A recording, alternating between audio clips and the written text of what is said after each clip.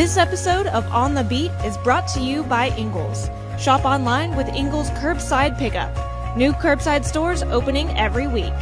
Please welcome Mike Griffith. Well, hey everybody, Mike Griffith here, and welcome to tonight's Ingles on the Beat show. Really looking forward to visiting with you, talking Georgia football. I've been on assignment at Auburn, still at Auburn today for the Brian Harsin Media Conferences. We look to get ahead on the Georgia Bulldogs' next game against the Auburn Tigers. But first, let's talk about last Saturday night's game in Columbia, Missouri. Now, I know that 26-22 is not what Georgia Bulldogs want to see. I know that's not what's going to make Kirby Smart happy. I know the fans are not pleased. They fell from number one in the rankings from 1 to 2 in the AP and coaches poll. But I'm going to tell you what, I think this is a good thing. And I'm going to tell you why this game being the way it was is a good thing. When you come from 10 points down in the fourth quarter and 10 points down at halftime, and you're in an adverse situation together as a team, you find out who your leaders are. That is a chance for your leadership to emerge, for guys to step up and other guys see who's going to make those key plays. Who do the coaches go to? When it's 4th and 2 at the goal line, you can do a lot of different things. So you're going to Brock Bowers, is Stetson Bennett keeping it? Who are you handing it off to? They go to Kenny McIntosh. And the fact that Kenny McIntosh converted that 4th and 2, that's a big play. That earns confidence, right? That earns credibility. It's big for Kenny to know that his teammates are going to help him execute. It's good for the coaches to know, right? Just like Stetson Bennett, touchdown drives. The last 2 drives of the game had to have touchdowns. Stetson avoided the turnover and was able to help get them in the right plays and made the good throws. Now, why didn't we see that for 3.5 quarters? Kirby Smart says, that's a problem. The offense did sputter.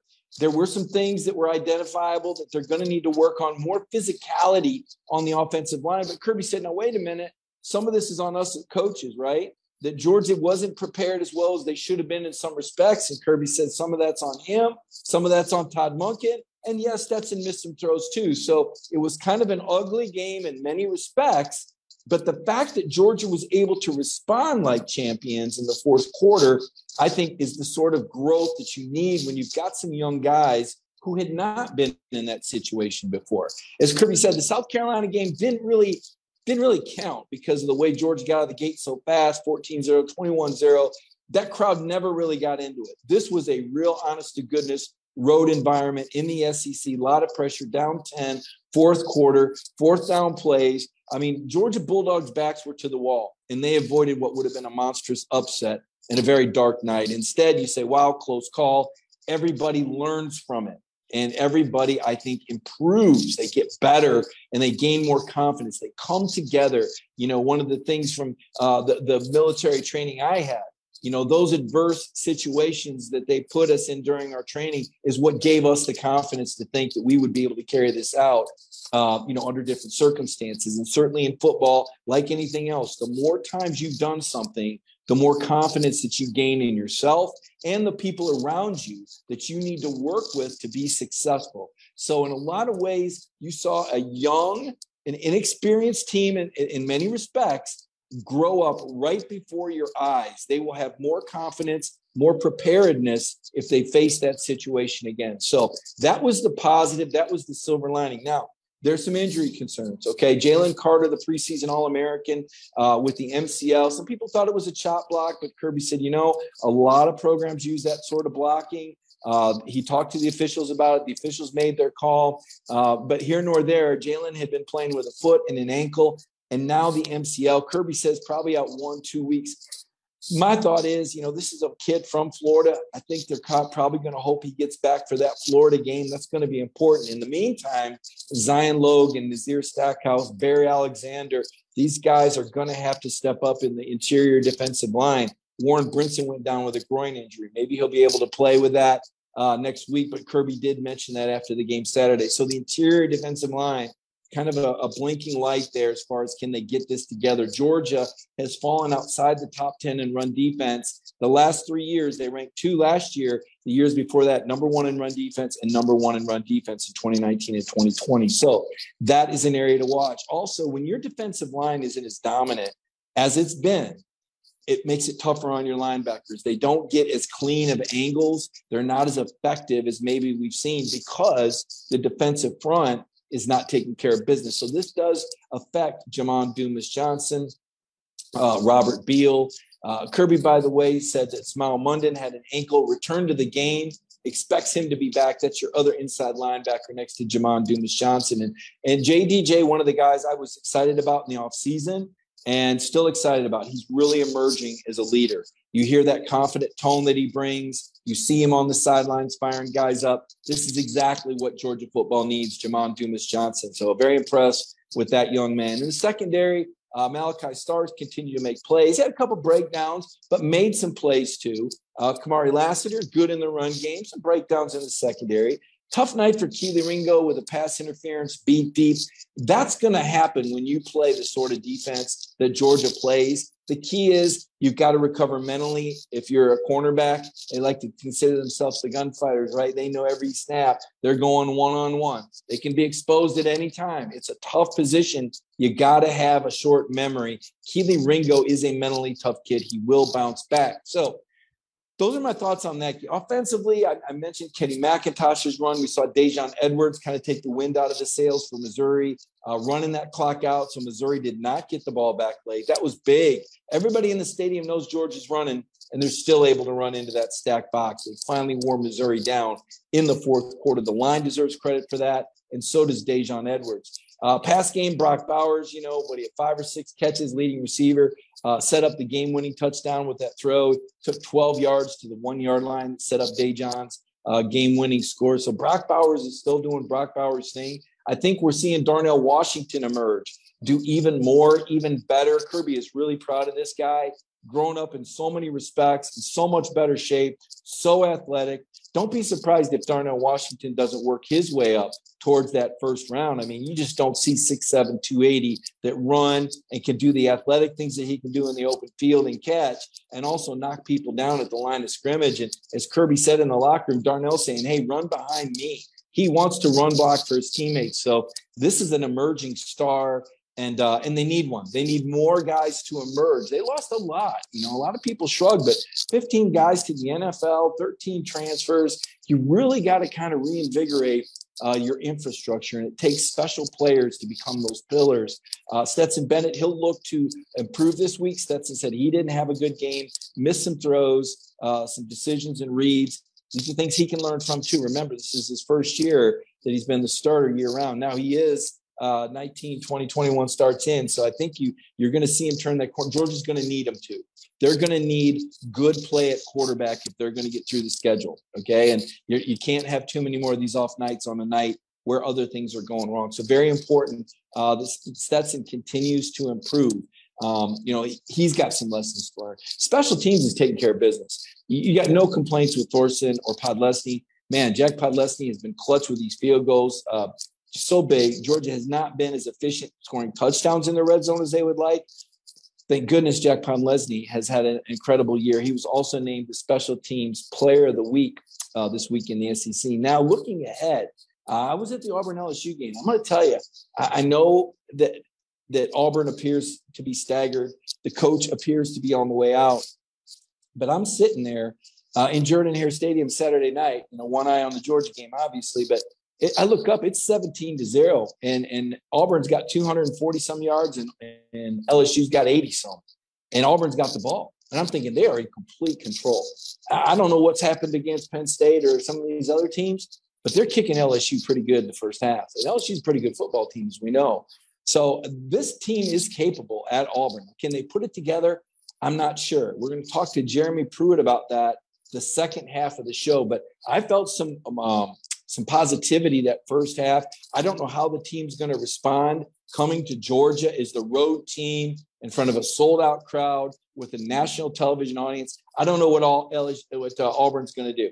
I have a pretty good idea what Georgia's going to do based on having covered this team 5 years now, knowing how confident Kirby Smart is in his team, having seen how resilient Stetson Bennett is, knowing what kind of talent you've got on defense. I think you're in for a whale of a football game. Going to be interesting. The separation Saturday, LSU, Tennessee. This is a big game. Brian Kelly really trying to move the Rocks forward, put LSU back on the map, not getting a lot of respect, even though they only got one loss, that early loss to FSU at home against an explosive Tennessee team, all sorts of offense, not much defense. You wonder how that game plays out in Death Valley. That's a game I'll have my eyes on. And then Alabama, Bryce Young, what's going to happen? We just don't know. The sprained shoulder. You saw Jahmyr Gibbs kind of explode, over 200 yards rushing. He's moved his Heisman odds up a little bit on the outside looking in, right behind Stetson Bennett there, 5th or 6th. Stetson's odds at 18-1. And Gibbs are at 20-1. So it'd be interesting to watch Alabama A&M. Jimbo, he's in trouble. Lost that game to Mississippi State decisively. Lost that game earlier to Appalachian State. You saw Mike Leach kind of rubbing in on Jimbo, saying, I'd heard all about their recruiting. Did not necessarily win gracefully. But Mike Leach is his own man. He does whatever he wants. But he kind of took a shot there at Jimbo Fisher and A&M. I thought that was very interesting that Leach chose to put that out there. It shows you the sentiment of the league, the animosity that exists between these schools on the recruiting trail. This is a very competitive league. Nobody ever, coaches say, you never apologize for winning these road games. You never apologize for taking care of business, because everybody, it's week to week to week. Is the SEC going to produce the national champion this year? I think the odds would still suggest that with Alabama and Georgia. But I do think we got to keep an eye on Ohio State. That program is getting better and better and better, and they have a much easier path to the college football playoff. I mean, part of the reason why Alabama and Georgia is so hard, they play in the SEC where it's so doggone physical every week. I mean, we're sitting here thinking Missouri is one of the worst teams in the league, but on a given night at home under the lights, they can give you all sorts of trouble. I just don't think that depth exists in the Big Ten or anywhere else. And I think that's the flip side of being an SEC program. Yes, a lot of kids come because they want to play against the best and improve their chances for being drafted. Absolutely. But the flip side is these games are so doggone physical and competitive that there is more attrition, and it's harder to manage your roster and keep guys healthy. I mean, you want to give a guy a rest. You can't afford to do it. It's going to get tougher and tougher and tougher for the Georgia Bulldogs. I expect Auburn to put up a good fight, as I did Missouri. But once again, this is a game the Bulldogs should win, in my estimation. Kirby Smart understands what he's doing with this program. I think he's got a great football staff. Looking forward to this game this Saturday at 3:30 p.m. Also news today, Vanderbilt game, a 3:30 start. So a comfortable window for the Georgia Bulldogs, certainly a big television window. Now, second half of the show, going to bring Jeremy Pruitt back, former SEC head coach, championship coordinator, and a guy that can provide a perspective on Kirby Smart in the league like no one else. And the Georgia Bulldogs. You got to remember, he spent a couple years in Athens. He gets it. He understands what's going on at Georgia, as well as the SEC, as well as anyone. So I hope you guys enjoy second segment of the show with Jeremy Pruitt. Right now, I want to take a moment to recognize our sponsor, Ingles. Every week, they bring the show to you. Ingles was there for us, certainly during the pandemic. We talk about it every week. This is one of those times in history in our lifetime that we're never going to forget. How we got through it, who was there for us. Ingles was there for us. Ingles continues to be there for you. Let's take this moment now and recognize our sponsor, Ingles. It's in our hearts to feel for real. There's been ups and downs, turnarounds, good days and some bad. But we stand together for worse and for better. We'll always have your back with open arms, heart to heart, hand in hand. Community strong. Well, welcome back, everybody. And as promised, we've got Jeremy Pruitt with us now, former Tennessee head coach, former Alabama defensive coordinator, Florida State defensive coordinator, of course, Georgia defensive coordinator, and coach. Obviously, we're hitting that mid-season mark now in the season. I guess I would ask you a very broad-based questions on just your takeaway of the first half of the season, or early season, I should say, in the SEC. Well, you're right, Mike. We're getting to that point where injuries start to mount a little bit. Teams are getting banged up, so you start to see the depth of different teams. Some teams have more depth than others, and there's a lot of luck that goes into this too. You can have a lot of depth at certain positions, but the one position maybe you don't have a lot of depth, you get somebody hurt, and it can be devastating for your team. Well, let's start out with a team that had a very noticeable, impactful injury. Bryce Young goes down for Alabama against Arkansas. We saw the tide kind of shift the game plan a little bit, not wanting to put the ball in the air. You've been there before. You lose a quarterback middle of the game. Tell me, how did Alabama escape that game after losing Bryce Young early? And what does that mean for the rest of the season now that Bama showed that they're still dangerous even without Bryce Young? Well, that score was 28-0. Bryce Young goes out. It's 28-23, and Alabama's got a 3rd and 15, and Arkansas has got a great call. They've got them covered. They've got a spy on the quarterback, and then the athleticism of the quarterback at Alabama. He takes the ball 77 yards and kind of broke Arkansas's back there. Alabama gets a stop. They punt the football. A couple of plays later, Jamar Gibbs, 77 yards for a touchdown. Now it's back to a 3-score game. So it kind of shows you that Alabama's got really good playmakers. At that position at quarterback, they lose a Heisman Trophy winner, and they've got somebody capable of taking the ball down and running 77 yards against an SEC defense, a good defense. Alabama's got playmakers all over. They've probably got more depth than most all the teams, maybe outside of Georgia. There was a few things that showed up. Alabama had a mishap on the punt. Arkansas recovered an onside kick. So special teams is still probably a little bit of an issue there, but they found a way to win on the road. You can't apologize for that in the SEC. No, that's right. Alabama #1 this week, moved ahead of Georgia in the rankings. And it really doesn't matter who's 1 and 2. As long as these teams keep winning, I guarantee you their head coaches don't have a concern. So Bama moves on without Bryce Young. Georgia moving on without their best defensive player, a projected top 5 pick in Jalen Carter. And really, Jalen hasn't really been completely healthy since that Oregon game. He's been limited by foot, ankle, now an MCL. Kirby says he's out 1-2 weeks. You know that he wants him back for that Florida game, Jeremy. What about the way the Bulldogs had to go on the road and win against Missouri? Your thoughts and takeaways from that 22-6 victory in Columbia Saturday night? Well, I thought poise. That's the first thing that I thought of is tough situation, down 19-9, I think, at one point in time. Not a lot of time left in the game. It's easy to panic, but Georgia did what good teams do. They put together one play after another, executing, getting the ball to their playmakers, got stops on defense. And they found a way to win. So that's to me, that's a really big character win in this league, and you've got to have those.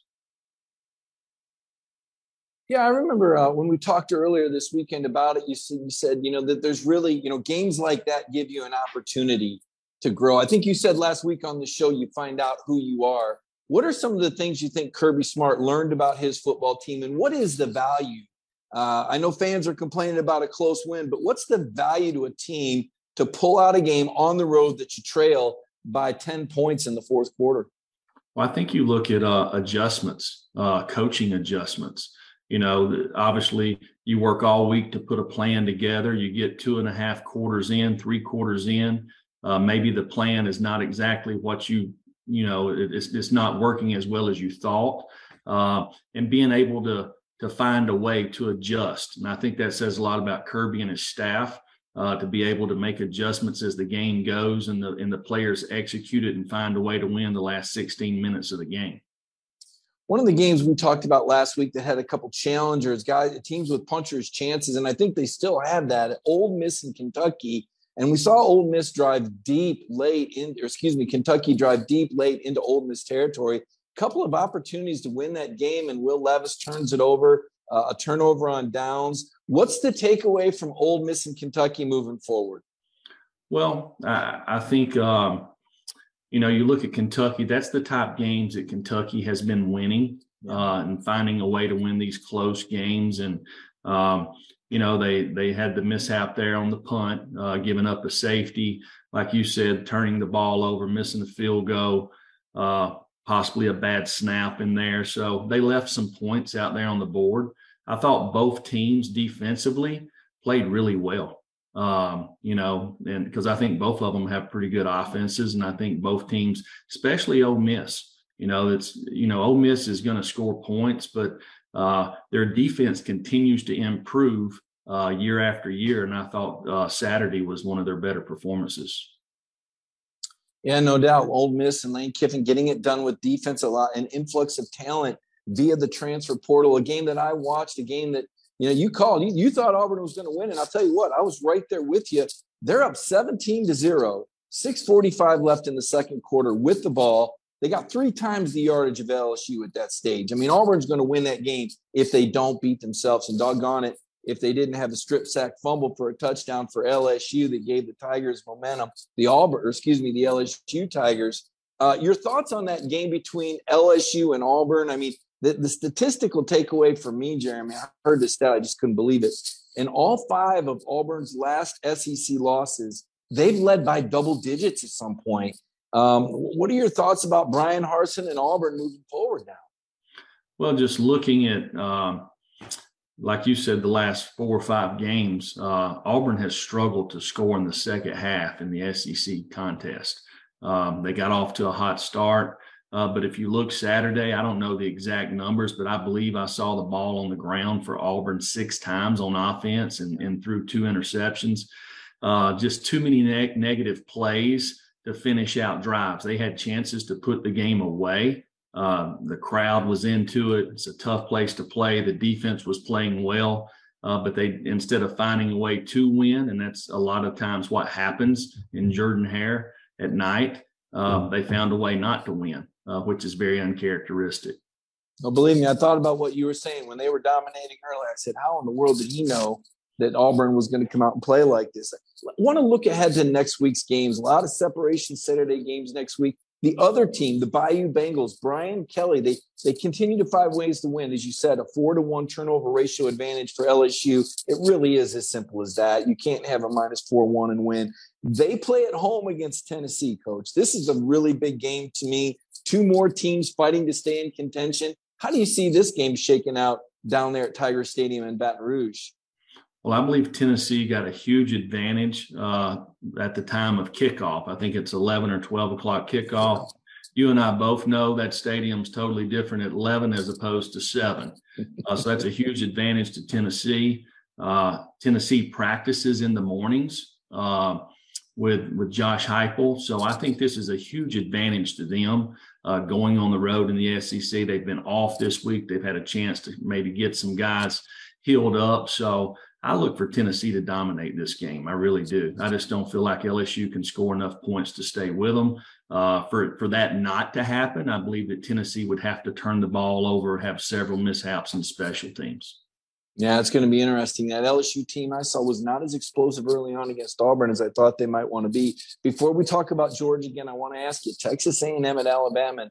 And how about this, just to let everybody know how crazy the season is? I would have bet my bottom dollar that the game day set would have been set up there at Tuscaloosa for Texas A&M Alabama after all the offseason fireworks. Instead, I think it's at TCU at Kansas. So, just craziness there. I'm sure Jimbo Fisher is just fine with less attention being on this game. But, Coach, I got to think this is a really big game for Jimbo Fisher and the Aggies if they don't win to at least be competitive. What are your thoughts about the A&M Alabama game in Tuscaloosa? Well, you kind of go to that theory we talked about last week when you have 3 tough games in a row and the third one's on the road. Happened to Texas A&M at Mississippi State last week. So now we've got a 4th one on the road, which is a tough one in the SEC slate, and it's Alabama. I think Alabama runs away with this one. I don't think we've asked you about it on the show, so I'm going to ask you about the Jimbo Nick thing. And it's way over with. It was overblown in the summer. They had a very public verbal exchange. Coach Saban with some commentary about Texas A&M recruiting and Jimbo firing back, kind of taking a swipe at Coach Saban's legend. You've coached with both of these guys. I'm sure you've probably seen and heard exchanges like this all the time. There just weren't cameras out there, right? Right. Well, listen, in this league, college football, a lot of people have worked with a lot of people. Everybody's very competitive. They're passionate about the schools that they work for. They're passionate about the jobs that they have and who they represent. So both of them defending their universities and having passion about it. That's not uncommon. Maybe in the public spectrum for the first time, some people kind of got to see that, but those two have been in wars together a long time, and I'm sure the respect that they have for each other, I'm sure they get along just fine. And you've been around Coach Saban. You've seen Kirby around. So when you're the assistant coach, and this is a different Nick Saban question, and we see one of those famous Saban rants, how does it feel? What do you do? Because you've been there. We know Kirby's been there. I think most everybody that's coached for Coach Saban. I mean, what is your job as an assistant then when Coach Saban's bringing that sort of fire and passion in your direction? Well, I can't speak for the other guys, but I just know for myself, I loved working for Nick. Everybody's role in the organization's defined. You can respect that. You have a job to do that's defined. And the number one thing when you walk in the building is do your job. As a leader of men, if you're not doing your job as a leader of the organization, you have to confront people. If you don't, they're going to continue to make the same mistakes. So, like I said, I love working for Coach Saban. Everything was defined, and I appreciated his fire and passion for the university that he represented. I got to ask you. You also played for Gene Stallings and were around Alabama then. Are there some similarities? Because we always saw Coach Stallings wearing his sport coat on the sideline, looking all defined and dignified. I know I was in a few of those practices where I heard a different tone of voice. Was there some similarities there? Yeah, Coach Stallings, he had a lot of fire about him. It's interesting because I kind of look at like Coach Stallings and Coach Rick. Both of these guys, the way they're represented, just wonderful men. But let me tell you, both of them are ultimate competitors, fiery and tough now. The practices that they had were very tough and competitive. Yeah, in fact, you told me Coach Rick was actually one of your allies when you were getting your head coaching job. You always wonder, how does that work? When you hear, Jeremy Pruitt and, Mel Tucker, head coaching candidates there for the University of Tennessee, and Coach Fulmer talks to a lot of different people, and you got a pretty nice recommendation from Coach Rick. That had to make you feel pretty good. Yeah, absolutely. Yeah, no doubt about it. Now, Georgia, Kirby Smart this week, Dogs trying to get back on track. As you said, never apologize for a road win, but 26-22 was not what a lot of people thought it would be. Here comes Auburn, 3:30 p.m. game at Sanford Stadium. What sorts of things would you imagine that Kirby Smart is saying in his football building, and how do you think we might see Georgia respond?